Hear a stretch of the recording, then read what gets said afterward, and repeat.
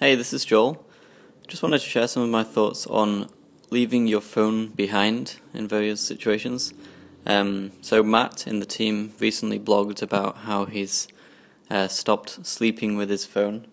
I think it's a really good point. I think it's easy to have your charger next to your bed and quickly check email just before you sleep, and then check it when you wake up in the night and when you wake up in the morning.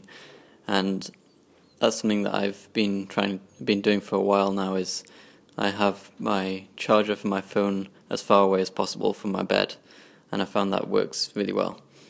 Something I started doing again yesterday is so I have this ritual of going for an evening walk, and for the last few weeks, for some reason, I've been taking my phone with me when I go for these evening walks. And so the evening walk is like a 20-minute walk. It's kind of just nearby, a couple of blocks around where I live, and it really helps me to disengage from the day before I sleep, because I'm normally, on my laptop and up until when I sleep.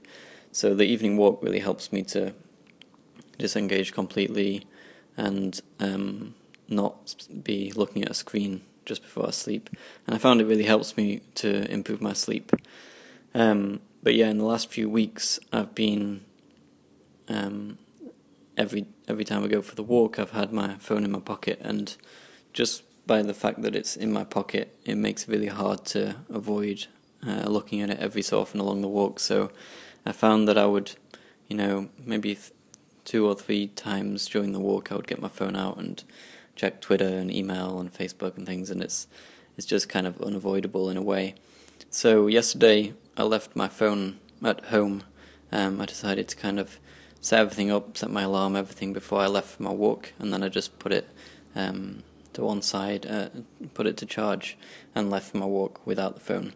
And I found the difference has been really amazing. So I think one of the interesting things that happens on my walk is that it takes me around 20 minutes, and I find that for the first 5 or 10 minutes, I'm generally I've got so many thoughts in my head, and spinning around just about what happened today or what I need to do or all these kind of things. And I think we all have these thoughts.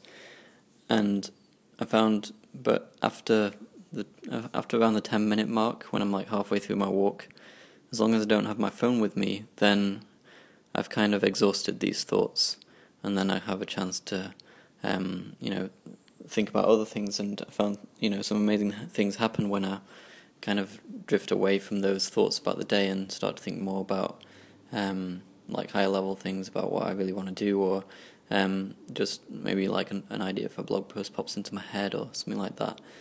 And I think when I had my phone, I never even allowed myself to reach that point, because I would always get my phone out, look at Twitter or email, and then I would be pulled right back down to this day-to-day thoughts.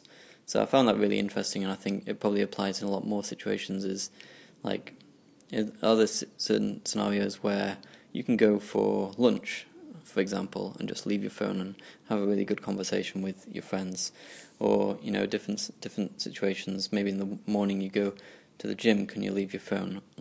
These kind of things. I think leaving the phone behind can really help us a lot, especially today when we have so much going on.